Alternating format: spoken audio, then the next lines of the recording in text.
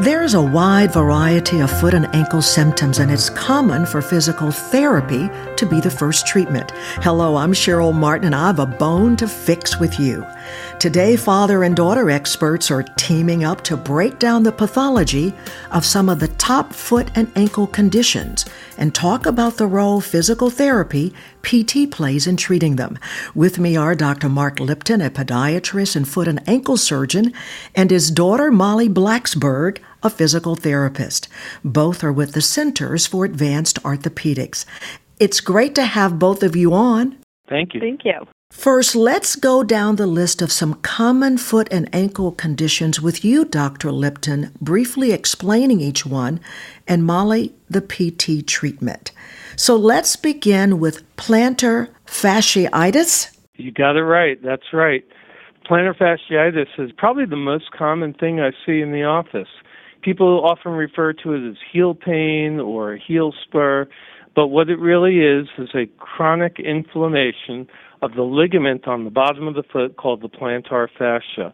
The patient usually has pain mostly when getting out of bed in the morning, feels really uncomfortable. They walk around a little bit, it eases up some, and as the day goes on, the pain gets worse.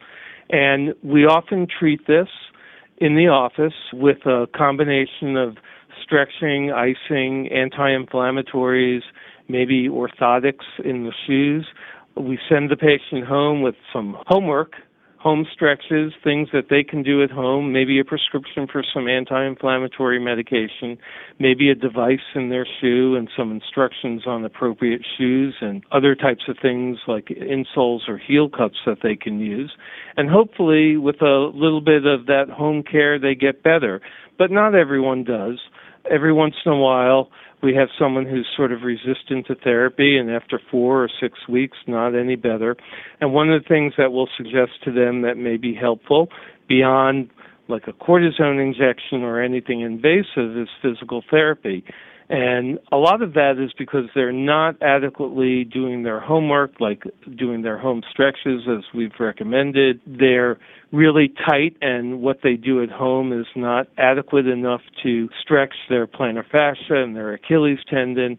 And then we send them up to physical therapy, and they're really helpful with helping to manage their care from that point on.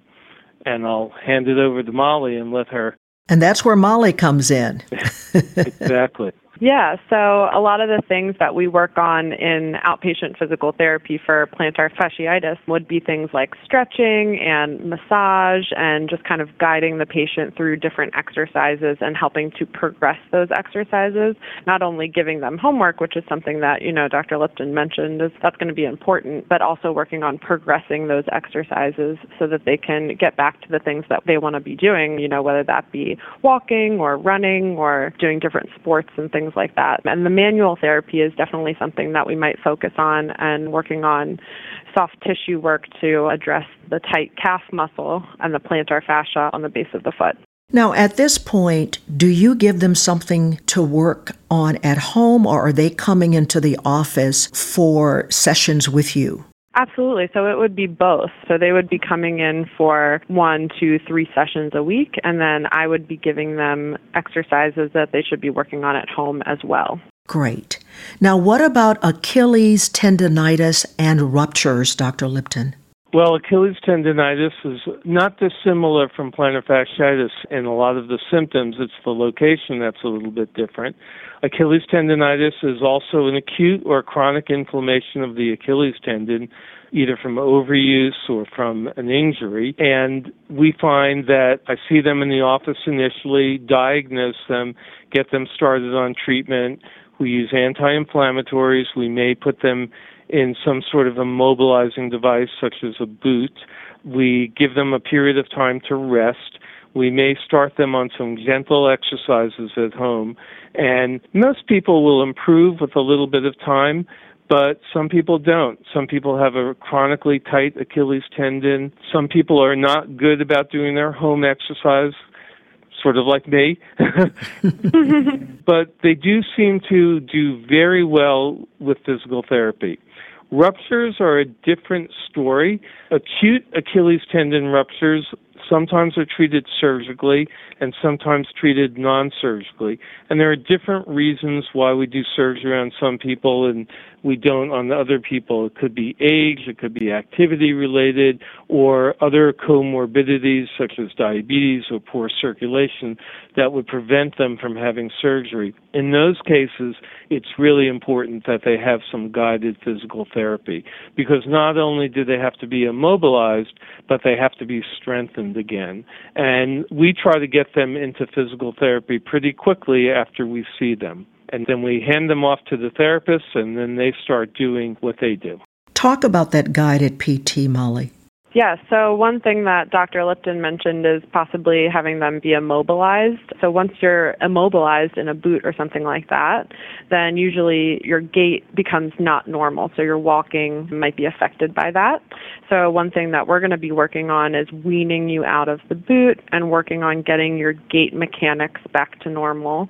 And ways that we're going to be doing that is working on improving your range of motion, because when you are immobilized in that boot, then you are kind of stuck in one position for a prolonged period of time, and you can lose your range of motion and lose strength with that. So we work on getting those things back so that you can walk normally again, and guiding you on different exercises with how to restore that in a timely fashion and not just going from 0 to 100 on your own. I saw someone just this past weekend with the boot on as a result of an Achilles tendon. How long does a person usually have to wear that? Does it vary? Well, if they have a tendinitis, where we just have a chronic inflammation of the tendon, or maybe just a partial tear, we're only keeping them in the boot, hopefully not more than 4 to 6 weeks. But if they have an acute rupture where the tendon has completely come apart, they need to be in that boot for an extended period of time, sometimes up to 8 weeks. And that really does pose a lot of problems, not only with losing muscle mass and mobility in the extremity, but also just the mechanics of the way the boot works. I mean, they're going to sometimes come in and complain, oh, now my hip hurts, now my back hurts, my shoulder hurts, I'm getting headaches, stuff like that, because we've thrown their whole body mechanics out of whack. And therapy is very effective in helping those other things as well. I was just going to say, I'd like to add that, like he was saying, we're not only working on strengthening muscles of the foot and ankle, but we're also working on strengthening muscles of the entire leg, because you're losing muscle strength in the entire leg when you're immobilized in a boot like that, especially when it's for that period of time. What about ankle sprains and strains? Yeah, when I see an ankle injury, ankle sprains can come in any one of different flavors. Multiple ligaments could be injured, or maybe it's just a very mild ankle sprain. We just need to put them maybe in a brace and do a little home exercise and a range of motion, and they get better maybe 1-2 weeks or so. But a lot of the sprains that we do end up seeing in the office are more severe, where you have partial tear or almost complete tearing of some of the ligaments around the ankle, and they need to be immobilized for a period of time. And again, just like with the Achilles tendinitis and Achilles tendon ruptures, they're in a boot for a period of time. They lose muscle mass and mobility, and we like to get them out of that boot and strengthened as soon as possible. So therapy is really important to the rehab of these more severe ankle sprains. We see a lot of athletes who come in, and some of these sprains are almost worse than fractures because there's a lot of soft tissue damage. There could be nerve damage from the sprains. There's a lot of swelling, and we really depend on therapy to get range of motion, strength, and mobility back as soon as possible. Mollye, what about the PT there? Yeah. So like Dr. Lipton was saying, the first kind of thing that we're going to be working on is reducing the swelling. So we can focus on that in a number of different ways. We have different tools at the office that we can use for that, like vasopneumatic compression devices and different icing techniques that we can assist the patient in learning about, and then work on restoring range of motion, because like we've said, being in an immobilizer or not moving your foot for a while, you're going to lose that range of motion. tendon, and then work on strengthening the foot, ankle, knee, and hip, and then kind of pivot to working on balancing exercises and increasing stability in the ankle in order to get those patients back to their normal function so that they can return to their activities that they'd like to return to. Now, we just talked about ankle sprains. What about foot sprains and strains? Some sprain injuries actually need surgery to stabilize the foot or the ankle because the amount of ligamentous disruption is so severe, it can cause chronic instability of the foot or ankle and require an extensive amount of rehabilitation afterward. But foot and ankle sprains, again, we sort of treat similarly with a period of immobilization and then a period of physical therapy afterward. Anything you wanted to add to that, Mollye? I think it's very similar in the way that we would treat an ankle sprain. And there are times as well, if I can add, where we may need a device for like a foot sprain, and the most severe ones that I can think of, the Lisfranc injuries in the midfoot, and we hear a lot about that with football players and high-performing athletes, and these require long-term stability. So even though we want to get them out of the boot quickly, rehab quickly, they're going to need some sort of long-term stability,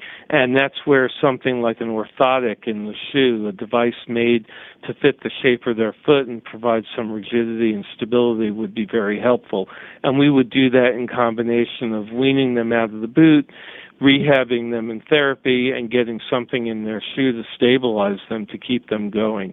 Tell us what peroneal tendonitis is and how it's treated. So peroneal tendons are the two big tendons on the outer aspect of the ankle. We call it the lateral aspect of the ankle. And they are two tendons that provide a lot of stability for the foot and ankle. There's the peroneus longus and the peroneus brevis, are the two major tendons that come around the outside of the ankle, and one attaches into the fifth metatarsal and one crosses on the bottom of the foot and attaches into the first metatarsal. And those are two of the primary stabilizers of the ankle. They can become injured in an ankle sprain injury. They can become injured by chronic overuse over time. A lot of time, and the most common thing we see, is a fraying of those tendons just from overuse in time. So the average middle-aged person who does a lot of walking or running or working out will experience pain on the outer aspect of the ankle or pain near the base of the fifth metatarsal, that little knobby piece of bone that sits on the outer aspect of the foot. And that is from those tendons wearing out. And that's very difficult to deal with. It takes a long time for the symptoms to go away. We treat it with immobilization, such as bracing or something in the shoe like an orthotic, anti-inflammatories, even injection-type therapy. We use PRP, platelet-rich plasma, to help stimulate healing. But we find that hand-in-hand with these treatments, we need to go to therapy to help with stabilizing the ankle by strengthening the muscles that come around from the lower leg that turn into tendons around the ankle, and that helps to reduce the load on these tendons. Mollye, I know they have some specific techniques in physical therapy that they use for this particular problem. Yeah, absolutely. Another thing that I wanted to mention is when you're coming out of these, if you're bracing these patients or putting them in immobilizers, we can kind of wean them off of that by doing some kinesiotaping techniques to help give them some more stability without inhibiting their range of motion as much. So that's definitely a technique that we'll use with some of the different tendinitises. And other things that we will do are manual therapy techniques to address the trigger points that can develop because of all the inflammation that's going on. So manual therapy can include things such as just massage and soft tissue work, and then we are also doing techniques like Graston, which is an instrument-assisted soft tissue technique, and cupping, which is another technique that we'll do. And then another one that we also use is called dry needling. So we can do dry needling for some of these tight muscles that have trigger points, and they can cause a lot of pain, and dry needling can really help to reduce the trigger points and reduce the pain. Okay. Now, discuss post-fracture and post-operative care. Right. They both are pretty similar because Both require an extended period of immobilization to affect healing. So, and I'm talking about non-operative fracture care, because operative fracture care is a whole other story. But with non-operative fracture care, you require a prolonged period of immobilization, either in a boot or a surgical shoe or a post-operative shoe or even a cast. And again, it's all very similar in that we don't do well when we don't use a portion of our body for a long period of time. The muscles atrophy, the joints stiffen, and we can get that bone to heal. But what happens after the bone is healed? You come out of the cast or the boot, you have a stiff and weak ankle or foot, and we need to get you strengthened back up so you can go back to doing the activities you like to do. And that's, again, where physical therapy is really important. Some of the surgeries that we do, we want to increase motion. And I'll speak for myself with like bunionectomies or hammer toe repairs or tendon work. We need to first get the bone. If we cut and reposition bone, we need that bone to heal. But in order to get the bone to heal, the foot can't move. But we also want those joints to work really well afterwards. So it's really important that we work with physical therapy to help increase range of motion, help increase strength, and they are our partners. Without them, the patient does not have a successful outcome. So we are always referring to physical therapy afterward.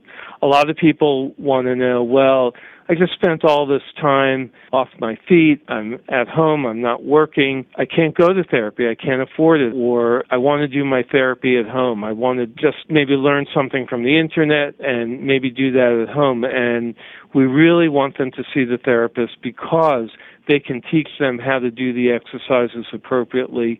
They can teach them how to do what they need to do at home and also provide them with the manual therapy they need to rehab them faster and get them back to doing what they need to do quicker. It really slows up the process when they try to do things on their own that may not be quite right. And we can't really teach them, at least from my end, when we see them in the office, we're x-raying them, we are reassessing their wounds. There's a lot that we do, but there's not often enough time to sit down and teach them the different exercises. And that's when therapy becomes so important to our care. So PT is vital, Mollye. Absolutely, I would have to agree. I'm a little biased, but I would agree. So when it comes to the post-operative care, so surgical instances, something that's definitely important and something that we will work on is incision care and making sure that there's not a lot of scar tissue that develops with the incision and working on massaging that and mobilizing the scar tissue, and again using different techniques like I had mentioned before, like Graston and cupping and things like that, and that those vasopneumatic compression devices in order to, assist with the tissue healing. And when it's not post-operative care, so when it's just a non-surgical post-fracture care, then it's more of that stuff we were talking about, working on restoring gait mechanics and getting their walking back to normal, and then kind of progressing that from there to, say they want to get back to running. So we're slowly progressing them from walking to running and making sure that they have the stability and the strength in order to safely do that so they're not going to re-injure themselves.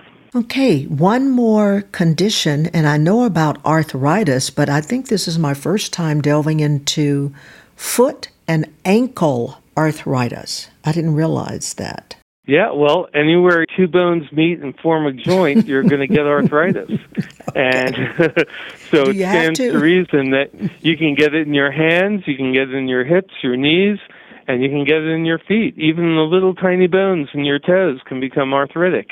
And we know with arthritis, you get stiff. And mobilization is the key. The more you move, the less you lose. And that old saying is move it or lose it. And it's so true. If you lose your range of motion, you become very painful. It makes it difficult to walk and stand. And again, PT, very helpful to help maintain motion and strength in the foot and ankle. And we often send people up there. People who have arthritic joints also have some gait issues. And PT is very helpful with improving gait and stability and even balance. People seem to, again, in an aging population, have difficulties with their balance and maintaining themselves in an upright position. And PT is very helpful in restoring that ability to maintain their balance, and it helps to improve their gait and reduce the possibility of a fall or an injury. Yeah, absolutely. When you lose strength in your foot and ankle, then you lose that stability, and regaining that balance is going to be really important for, like you said, preventing injury, preventing falls, and things of that nature. So we will work on all different types of balance exercises in order to make our patients feel more safe out in the community. So working on navigating different types of surfaces in the clinic. We can simulate all different types of environments in the clinic with the tools that we have there, and working on having patients stand on varying surfaces like foam and the floor and all sorts of things in order to strengthen those little stabilizing muscles of the ankle and, like I said, reducing the risk of falls out in the community. This has been so informative. Thanks so much to both of you, a great father and daughter team in the same field, for giving us an overview of the role PT plays in treating foot and ankle conditions, Dr. Mark Lipton and Mollye Blaxberg. You can find out more about us online at mdbonedocs.com. That's mdbonedocs.com. We have 8 PT locations for your convenience. Get the unique experience of doctor and physical therapy working together in one place towards your recovery. That's all for today. I'm Cheryl Martin, and that was A Bone That's Fixed.